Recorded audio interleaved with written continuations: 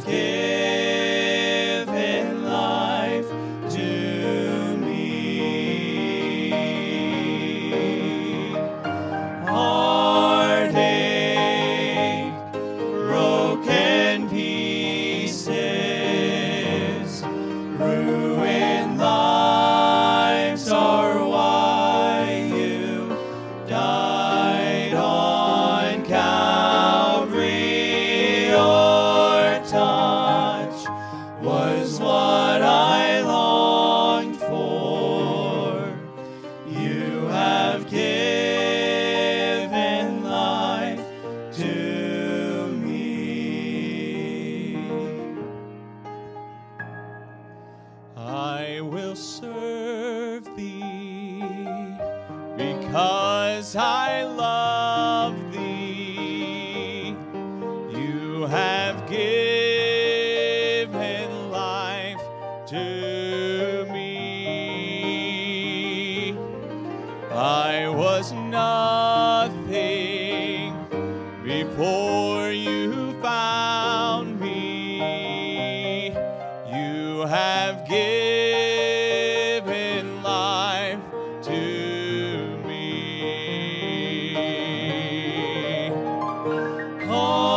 Heartache, broken pieces, ruined lives are why you died on Calvary. Your touch was what I longed for. You have given life to me. Heartache, broken pieces, ruined lives are why you died on Calvary. Your touch was what I longed for. You have given life to me. You have given life to me.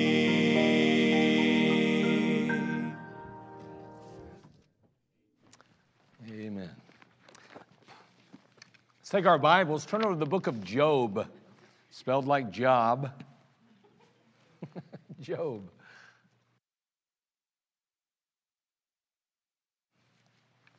All right, Job.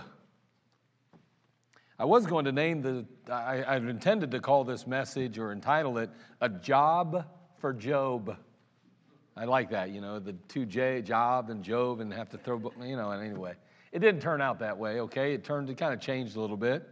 Today, we're going to look at the book of Job. As a matter of fact, as I got to thinking about trying to describe and explain what transpired and took place with Job, I realized that, the Bible probably describes it better than I ever could. That I don't really necessarily need to try to describe it. I just need to read it and share it, and it's pretty plain right there. And so we're going to be reading today in chapters 1 and 2 over the course of the message. And then, as we wrap that up, I want to address 3 messages from the book of Job. We're going to give you 3 messages today. And we're going to condense them so that it doesn't last too long, okay? So three messages from the book of Job and from our passage today, things that we can learn as a result of Job and his life and his experience. And so let's go ahead and have a quick word of prayer now, and that way we don't have to stop. We'll just move right on through today. But again, it's great to have you with us. Father, we come to you. We ask that you would speak to our hearts now through your word, and we're thankful for the word of God. We're thankful for our salvation. I'm grateful for the indwelling presence of the Holy Spirit in each of our lives that know you as Savior and Lord. We ask this morning that you would indeed take your word and plant it deep in our hearts. May the devil not be able to come and steal away the truth of it. may we ultimately apply it to our lives. May we not be simply hearers, but doers of the word. And yet, Lord, may we not simply do the right thing, but may we be the right thing. We love you now, we need you, and we just turn this service over to you, asking you to speak to our hearts in Christ's name. Amen. All right, so Job chapter 1, we're going to begin reading there, and we're going to note something about Job. We're going to note his testimony. We're going to note his reputation. And notice what the Bible says in Job chapter 1, verse 1. There was a man in the land of Uz whose name was Job, and that man was perfect and upright, and one that feared God and eschewed evil. And there were born unto him 7 sons and 3 daughters. His substance also was 7,000 sheep and 3,000 camels and 500 yoke of oxen and 500 she-asses and a very great household, so that this man was the greatest of all the men of the east. And his sons went and feasted in their houses, every one his day, and sent and called for their 3 sisters to eat and to drink with them. And it was so, when the days of their feasting were gone about, that Job sent and sanctified them and rose up early in the morning and offered burnt offerings according to the number of them all. For Job said, "It may be that my sons have sinned and cursed God in their hearts." Thus did Job continually. Now, I do want to do a little side note here. I don't in any way believe that Job's sons were wicked and sinful and that they were having this big blowout party at their houses all the time, and Job was so concerned that his children were sinful that he had to pray for them regularly and consistently. Just as it puts it here, they may have sinned. So they may have, but then again, so have my children may have sinned too. Your children may have sinned. I don't believe that what's going on here is that there's a wicked household that came forth from Job. I don't believe that this man raised that kind of household. So my point just being is, I believe that what we're going to learn about Job, even in the passage, is that this is another element of his testimony, another element of his reputation that is a positive one. This isn't a result of a negative thing, it's a positive thing. Now, let's go ahead and move on, and we'll go from there. But he goes on to say, and it was so in the days of their feasting were gone about, verse 5, that Job sent and sanctified them and rose up early in the morning and offering burnt offerings according to the number of them all. For Job said, "It may be that my sons have sinned and cursed God in their hearts." Thus did Job continually. Now, there was a day when the sons of God came to present themselves before the Lord, and Satan came also among them. Now, let me define real quickly. These sons of God are angelic beings, okay? Be very careful. We're not talking about a bunch of Jesus's sons of God. We're talking about the angelic host here. By the way, you become a son of God as well when you come to Jesus Christ. You're not an angelic being, you're not Jesus, but you are a son of God. I don't have time to go into all of those details and to define and to break that all down. But the fact is that there is an angelic host that is gathering now together here in the presence of God. And the Bible says that they came to present themselves before the Lord. Can I tell you that there's a hierarchy of beings in God's economy? There's a hierarchy of beings in Satan's. There's principalities and powers. There's the rulers of the darkness of this world. There's spiritual wickedness in high places in Satan's economy too. Can I tell you that they are under his orders? Can I tell you that they're in this place today? I want you to know there's a spiritual battle waging and being waged in our midst today. You may not even be aware of it, but it's going on right now. And there are those emissaries and there are those soldiers of the Lord Jesus Christ, his angelic host, that are also having battle with the demonic hosts. And notice what happens here now. The Bible says that there was a day, should I say, when the sons of God came to present themselves before the Lord, and Satan came also among them. So he slips in with them. Remember, he too is a created being. He's an angelic being that was created. He fell from the grace of God. However, he's angelic. Now notice, and the Lord said unto Satan, "Whence comest thou?" Then Satan answered the Lord and said, "From hell." He didn't say that, did he? Do you know that Satan is not bound in hell today, that he is free and loose to go about throughout this earth, this world, and into the second heaven, outer space, to do as he pleases? And so the Bible, he says to him, "Whence comest thou?" Satan answered the Lord and said, "From going to and fro in the earth, and from walking up and down in it." And the Lord said unto Satan, "Hast thou considered my servant Job? That there is none like him in the earth, a perfect and an upright man, one that feareth God and escheweth evil." Then Satan answered the Lord and said, Doth Job fear God for naught? Hast thou made a hedge about him, and about his house, and about all that he hath on every side? Thou hast blessed the work of his hands, and his substance is increased in the land. But put forth thy hand now, and touch all that he hath.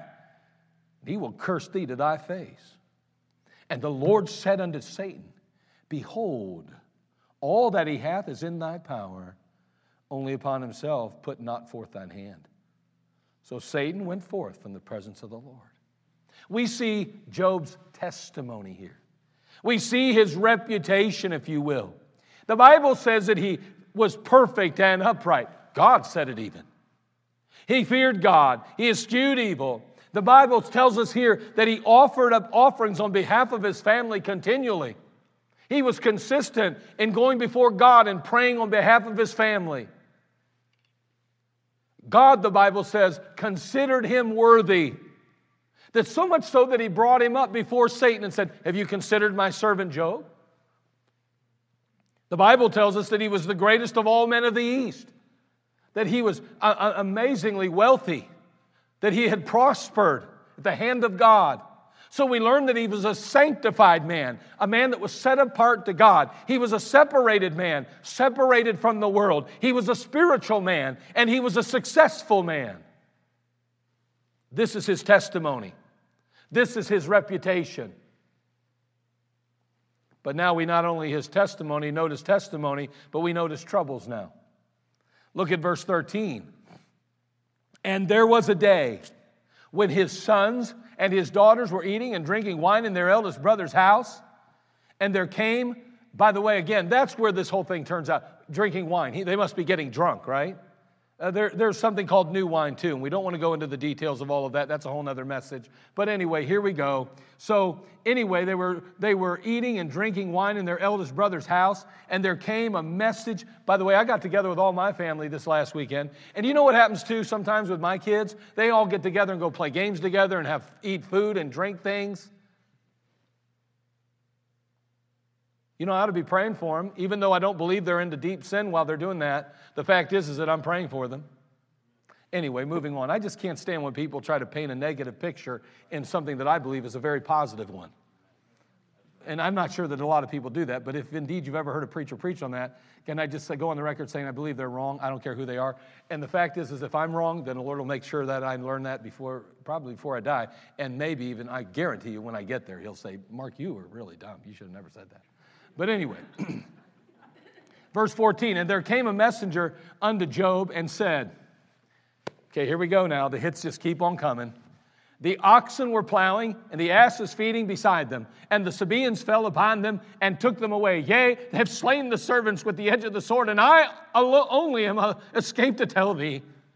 While he was yet speaking, there came also another and said, The fire of God is fallen from heaven, and hath burned up the sheep and the servants, and consumed them, and I only am escaped to tell thee. While he was yet speaking, there came also another and said, The Chaldeans made out their bands, 3 bands, and fell upon the camels, and have carried them away, yea, and slain the servants with the edge of the sword, and I only am escaped alone to tell thee. Man, I'm telling you what, it's before the servant gets it out of his mouth, before the servant's able to finish what they're saying, the next one's arriving with some more bad news. I don't believe that this is some kind of analogy. I don't believe it's trying to say, well, this happened over the course of a week. No, I believe this happened literally as it is described in the Bible. Literally, as one is finishing up with the bad news, the other one is rolling in with more bad news. And finally, he says, the other one, while he was yet speaking, verse 18, there came also another and said, Thy sons and thy daughters were eating and drinking wine in their eldest brother's house. And behold, there came a great wind from the wilderness and smote the 4 corners of the house, and it fell upon the young men, and they are dead.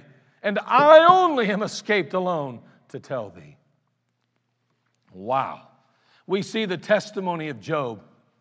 But now we note the troubles of Job.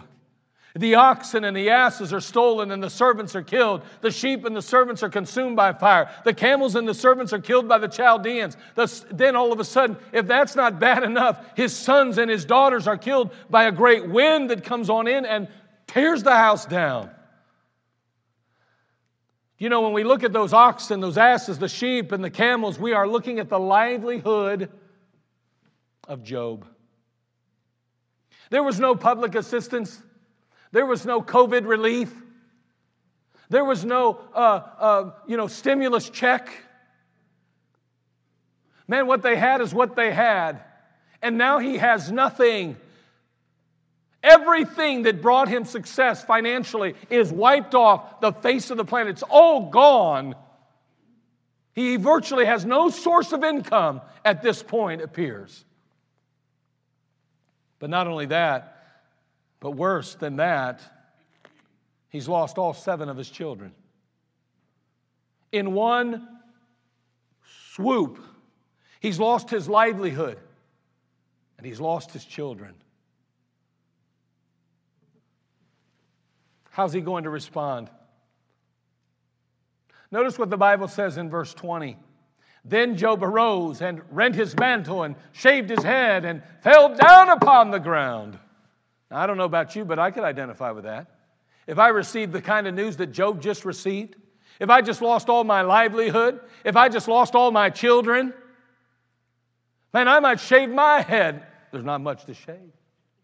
But I might shave my head. I might tear off my clothes. I may just fall on the ground, weighed down by the burden of loss, overwhelmed with grief.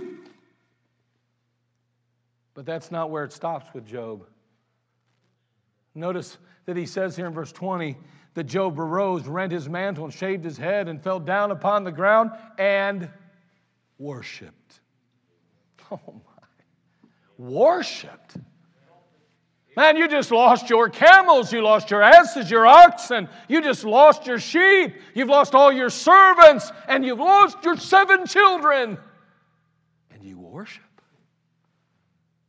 The first thing you do, Job, is fall on your face before God and worship.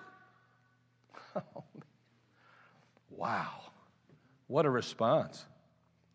And notice what he goes on to say. He says, naked came I out of my mother's womb. I came into this world with nothing. And naked shall I return thither. I came in with nothing. I'm going to leave with nothing. And then he says, the Lord gave and the Lord hath taken away. Blessed be the name of the Lord. I don't know about you, but this is really an impressive man. Now, I know that in our lives and in our hearts and in our minds, we'd like to believe that if these things happen to us, we'd jump on the train and say, oh, bless God, amen, glory to the Lord. But I'm going to tell you from my experience as a pastor, that is not how people respond to tragedy like that. You know, they talk about stages of grief. You know, one of the stages of grief is you get angry. And, you know, sadly enough, even Christians, they get angry at God. We get mad at God for taking away that which we love most. And that's why we get so angry, because He takes away what we love most. And yet, He warns us not to love anything or anyone above Him.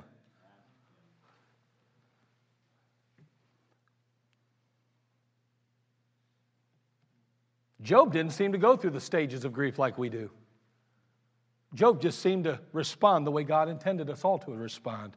And you know what? It's tempting to say, well, Job's just supernatural. Job's just unbelievable. Job's just unlike everybody I've ever met. But it doesn't negate, nor does it doesn't negate our responsibility, put it that way. We are called. See, he is an example to us. If I could remind you, Job, although he was perfect and upright and eschewed evil and all of that, he was not Jesus Christ. Can I tell you that he was still a mere man like you and I? He had flesh like you and I. He had feelings like you and I. He had a sin nature like you and I. But his response is amazing. It is off the charts amazing to me. And the Bible says, in all this, Job sinned not nor charged God foolishly. Round one. You know, if you would watch a boxing match in the Olympics, they go 3 rounds.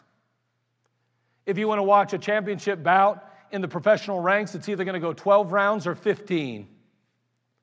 Job, at this point, has gone through round 1, and now we face round 2, or he does. Notice what it says in chapter 2 now. Note again his testimony. Again, there was a day when the sons of God came to present themselves before the Lord. And Satan came also among them to present himself before the Lord. So Satan must do this it appears to be on a consistent basis. Wonder what he does that for all the time. Job's not around.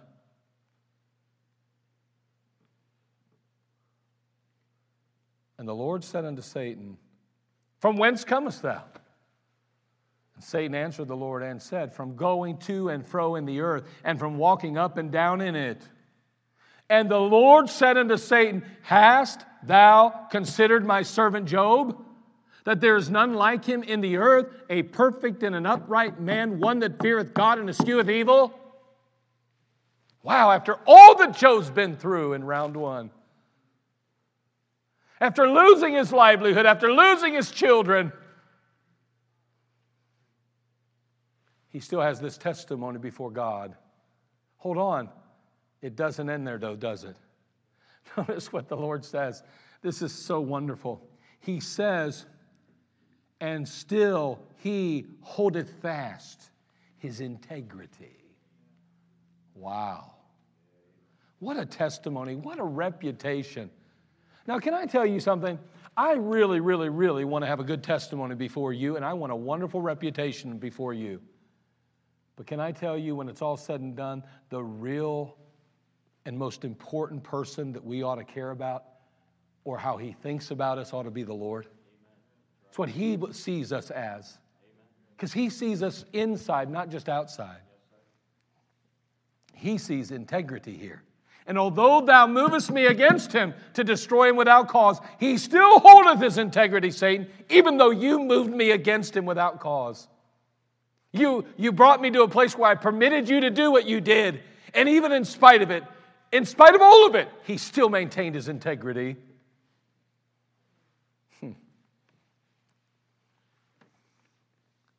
The Bible goes on to say, verse 4, And Satan answered the Lord and said, Skin for skin, yea, all that a man hath will he give for his life. But put forth thine hand now, and touch his bone and his flesh, and he will curse thee to thy face.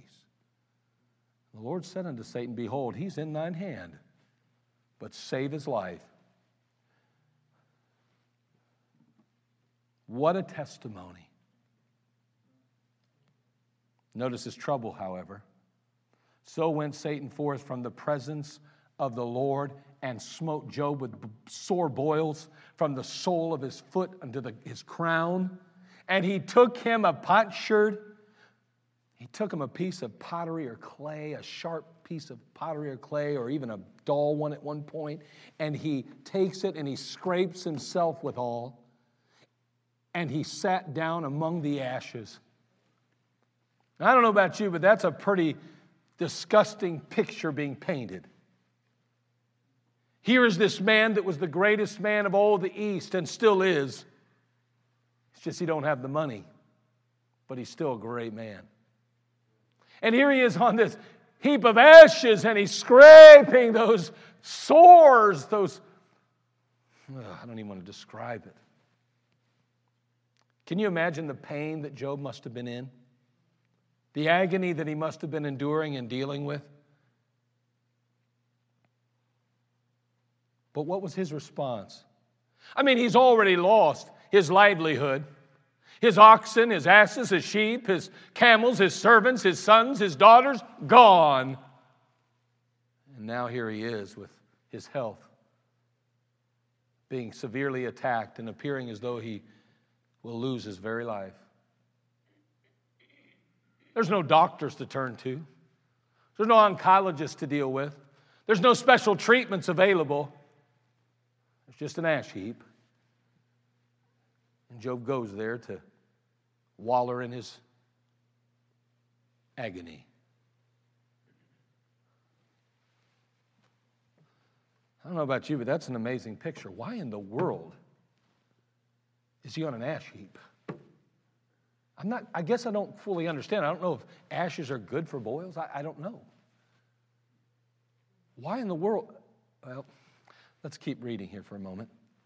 His response begins in verse 9. Then said his wife unto him, dost thou still retain thine integrity?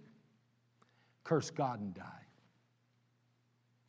Now, I know it's been preached a number of times in a number of different ways. I personally, and again, this is my personal viewpoint based on what I know from the Scripture, what I can tell from it, I believe that his wife was under a tremendous amount of grief. I believe that emotionally and mentally she had cracked, she had broken.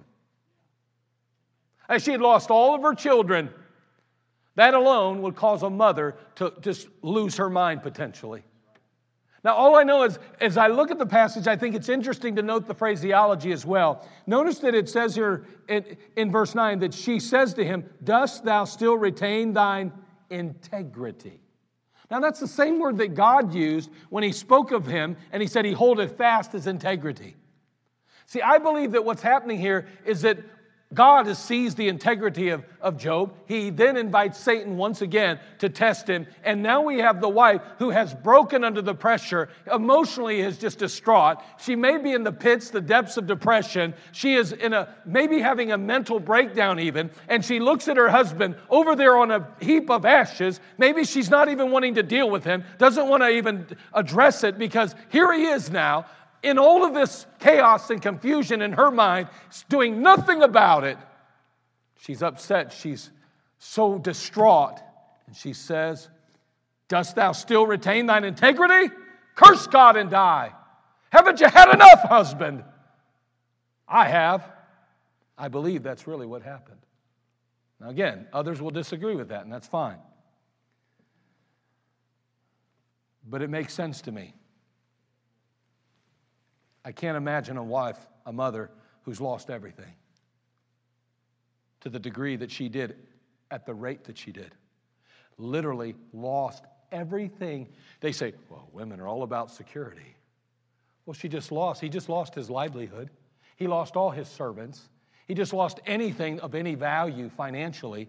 And now, he lost all of his sons. And now, she doesn't even have a husband to lean on, because he's over there scraping pus out of the sores. I just think that she's a broken wife. Hold on. I want to note something here that I think is important. But he said unto her, verse 10, look at his response. Thou speakest as one of the foolish women speaketh. Where's this coming from? What? Shall we receive good at the hand of God? And shall we not receive evil? And all this did not Job sin with his lips. I think this is extremely important to note, and I don't even know if I'm going to get to the messages. But I want you to note whose responsibility it is to bring order to a home in the midst of chaos. Gentlemen, I'm going to tell you right now, it is never your wife's job to bring order to your home in the midst of heartache, trouble, and loss. It's your job. You're to be that rock of Gibraltar. You're to be the one to always bring them back. And you say, well, why is that? Can I tell you that the Bible says that the wife is the weaker vessel? Now, we like to talk about that as men in our private times when we meet as men at the men's conferences. But can I tell you, when trouble hits in the home, let's step up and really embrace the truth. Let's go ahead and be that rock. Let's say to them, listen, we can't think like that. We can't feel like that. We can't go like that. We can't do that. We've got to love Jesus. We got to stay faithful. We can't turn our back on the God that gave us life. We can't turn our back on the God that gave us all the good that we did have. Whether we have it now or not, we would have had nothing without Him. Let's not talk so foolishly. And I don't think he looked at his wife and said, you're speaking like one of the fools. I don't think he did that. I think with compassion he looked up at his wife and he said, You're speaking as one of the women, the foolish women. Why? I don't need to hear that now. What I need is a wife that's willing to stand with me.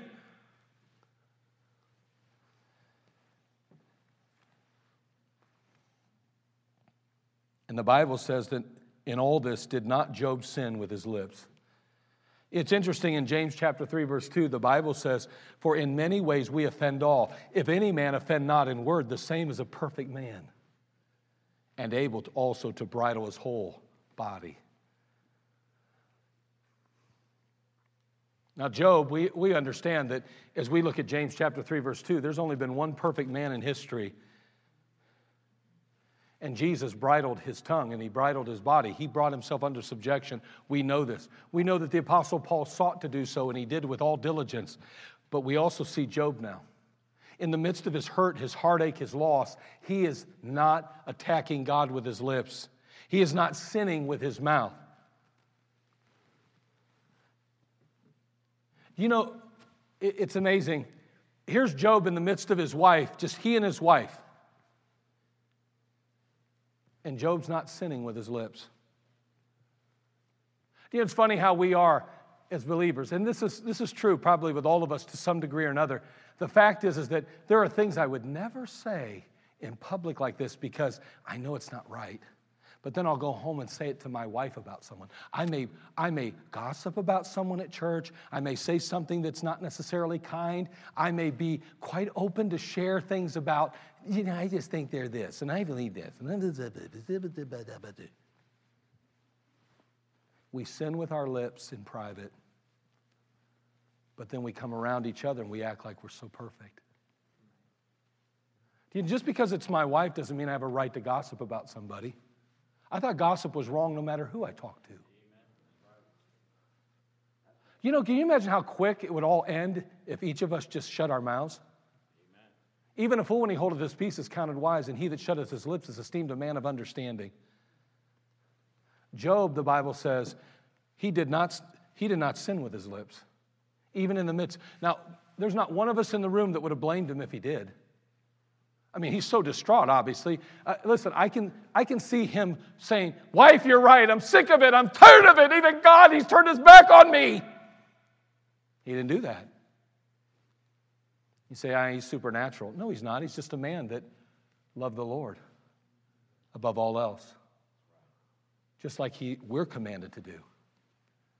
Again, I'm not saying that you can't be normal. We are normal. But you know what normal really is? It's Adamic.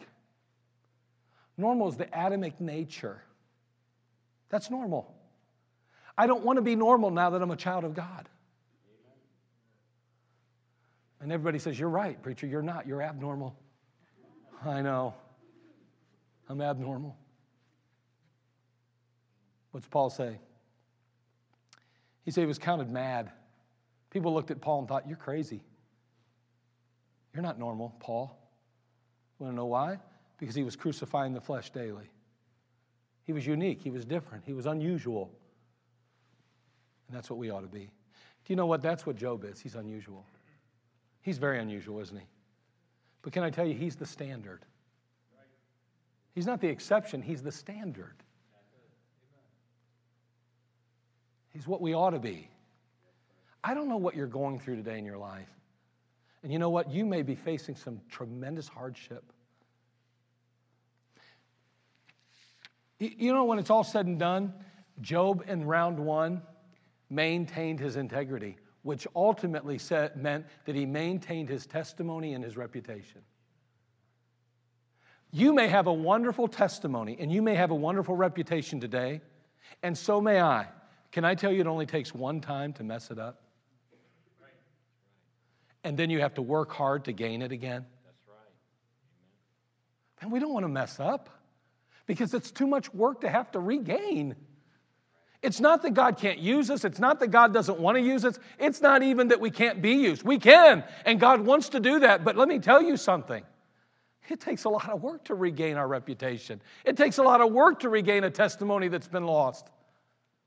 And we expect people just to forgive and forget. But only God does that. We have to understand that trust is something we have to build. That's right. Job responded in a way that is so unusual. he maintained his integrity. I mean, I don't know what I would do under that circumstance. I don't know how I would respond. I pray and hope that I would respond like Job did. I'd be honest with you. I don't have the confidence even that I even want to be tested on it. I don't know. I don't know what I would do. People are always like, well, what would you do if somebody held a gun to your head and said, you renounce Jesus or I'll kill you? What would you do, preacher? I have no idea. I would hope that I would stand in my integrity. I hope, and I would, with all God's grace, God give me the grace to not renounce you. I pray that wouldn't be the case, but I'm not going to stand here and tell you what I would do because I'm not there and I can't tell you. I don't know. We all may have an opportunity to find out one day. I don't know. Then again, we may not. But I do want to be the man of God that God wants me to be, and I need to work at that. And can I tell you that Job didn't just become Job overnight? And I want to encourage each and every one of us. All of us need encouraged to work at becoming a man or woman of integrity, to work at becoming a man or woman with a testimony like Job's. Because you know what? We may face those kind of heartaches. We may face those kind of losses and those kind of issues. Have you lost somebody near and dear to you lately? Can I tell you there's a temptation to look at God and go, maybe you've gone through a financial difficulty in the midst of maybe even of all this so-called pandemic. And you're up, God, I can't believe you let that happen. I'm telling you, it's not his fault. Don't blame God. Trust God. Can I tell you what the Adamic nature really is? Here it is, and it's root issue.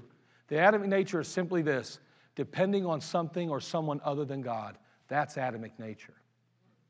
And can I tell you, we're good at trusting and depending on somebody other than God?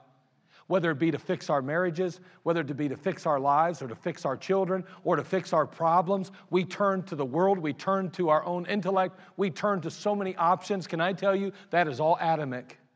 That's nature, human nature. But you know what? We need to crucify the flesh. And what that means is turn to him.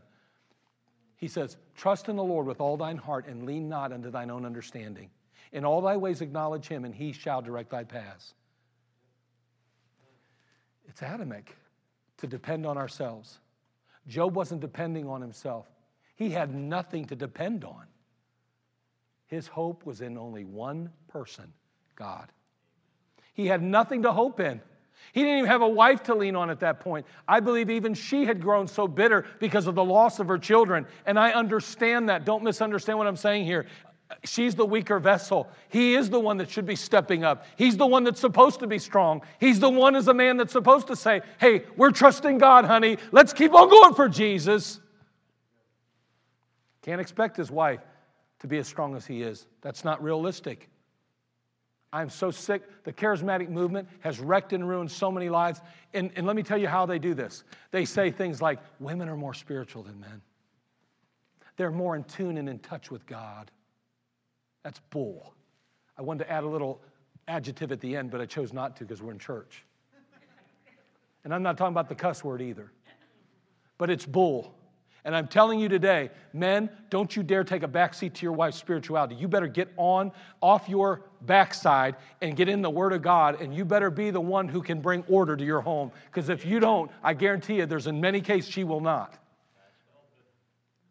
And I'm not trying to be, sexist or biased toward men or women. I'm telling you, she's the weaker vessel. That's a biblical, practical truth. And the fact is that she's more emotional than you. And if you think emotion's going to carry you through hard times like that, you're out of your mind. The only thing that's going to carry you through that is faith in God. And sir, you are the one that God employed to be that faith in the midst of that home. And your wife is as strong only as you are. This idea, man, will let my wife be the spiritual leader of my home. You're out of your mind.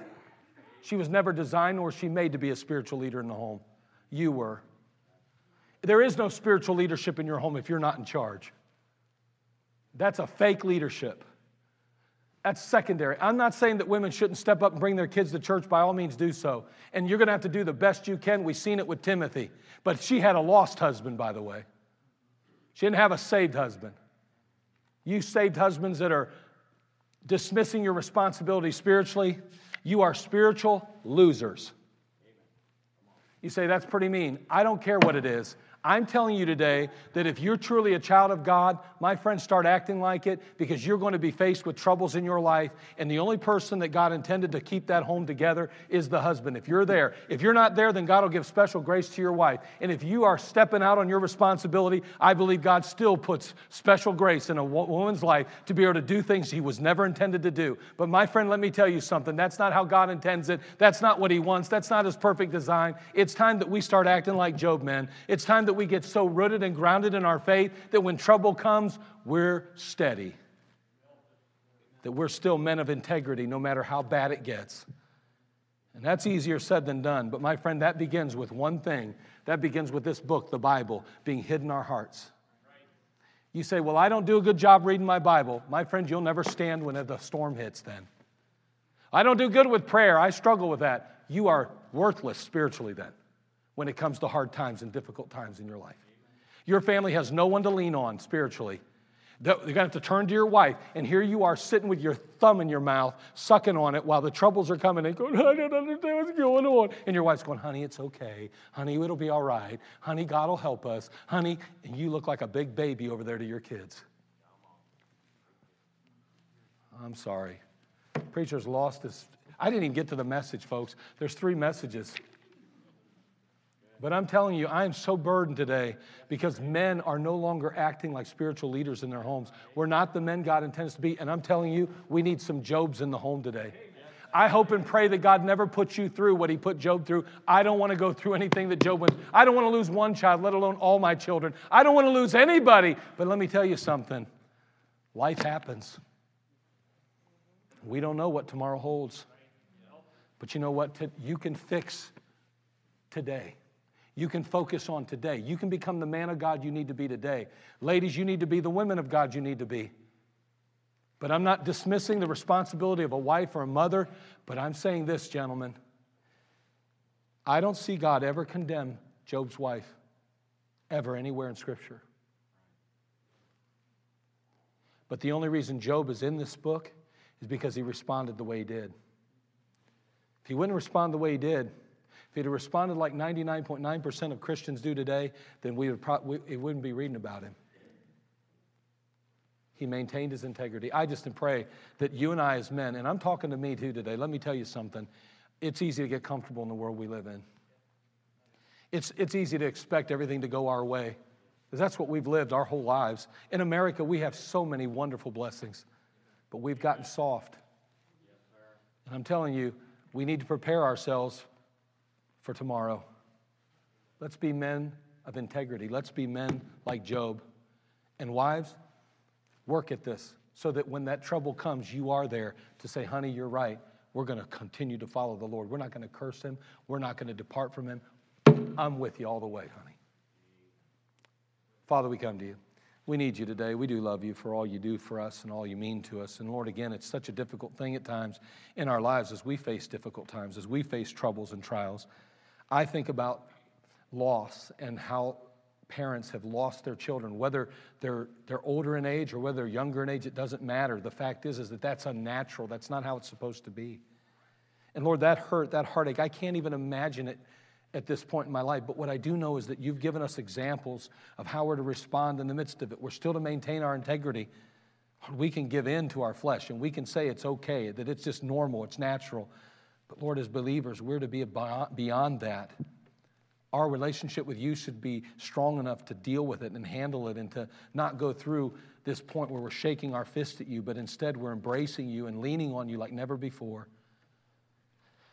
I pray, Father, for that person who's gotten bad news lately, maybe horrible news, scary news. Lord, I can't imagine. I can imagine that, but Lord, unfortunately, Lord, there are some lonely times when you hear that news, that cloud that just seems to float above our head. We just can't get out from underneath it at times. And Lord, sometimes it consumes our thoughts, it consumes our mind. And if we're not careful, we begin to feel sorry for ourselves and we lose sight of you even. Oh God, may we just fall on our face before you and let you know how much we love you and how important you are to us, and that no matter what, we're going to trust you and lean on you and serve you. that you've been so good to us that we can't turn our back now. You gave and you took away, but blessed be the name of the Lord. Oh God, help us. We need you today. We need your touch. Help us to be men of integrity. Maybe there's a man in here that's struggling with their testimony right now, their reputation. Maybe they're not sold out to Jesus. Maybe they still are kind of hanging, kind of teetering on the fence a little bit. They want the world, but they want the Lord. They want the Word of God, but they also want sin in their life. And Lord, I pray that they would just give up and say, I just want Jesus. I just want Him. And I want His Word. And I want His blessing.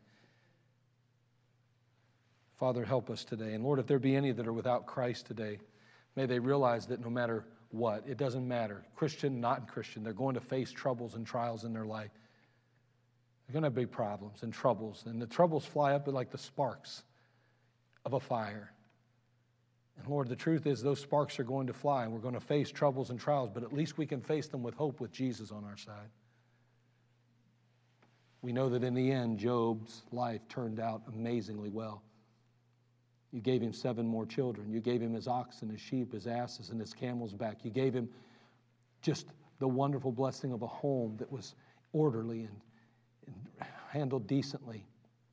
And Lord, what a blessing it was, and what a blessing he became to others. Now, Lord, use us, we pray. Meet our needs in Christ's name, amen. Let's all stand, every head bowed, every eye closed as we